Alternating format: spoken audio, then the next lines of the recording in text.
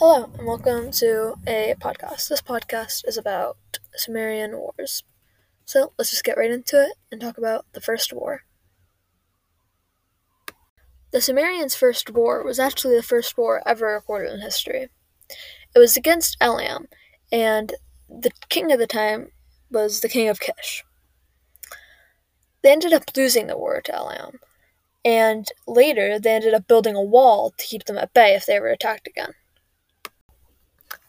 Some weapons commonly used in Sumerian wars are maces, swords, bow and arrows, spears, slingshots, and knives.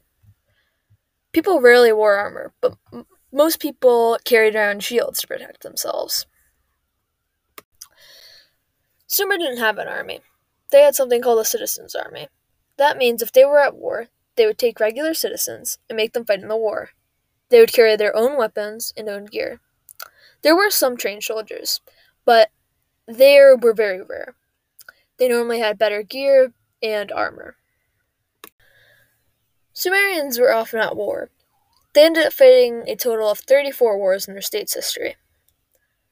Sumerians often fought wars with other dynasties and city-states in Mesopotamia.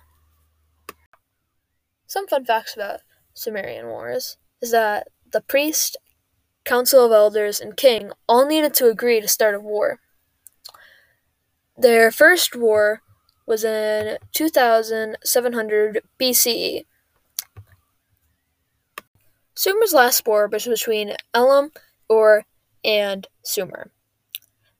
Elam ended up taking over Sumer in 2004 BCE. Therefore, Sumer ended and was never seen again. That is it for this podcast about Sumer. I hope you enjoyed and have a good day.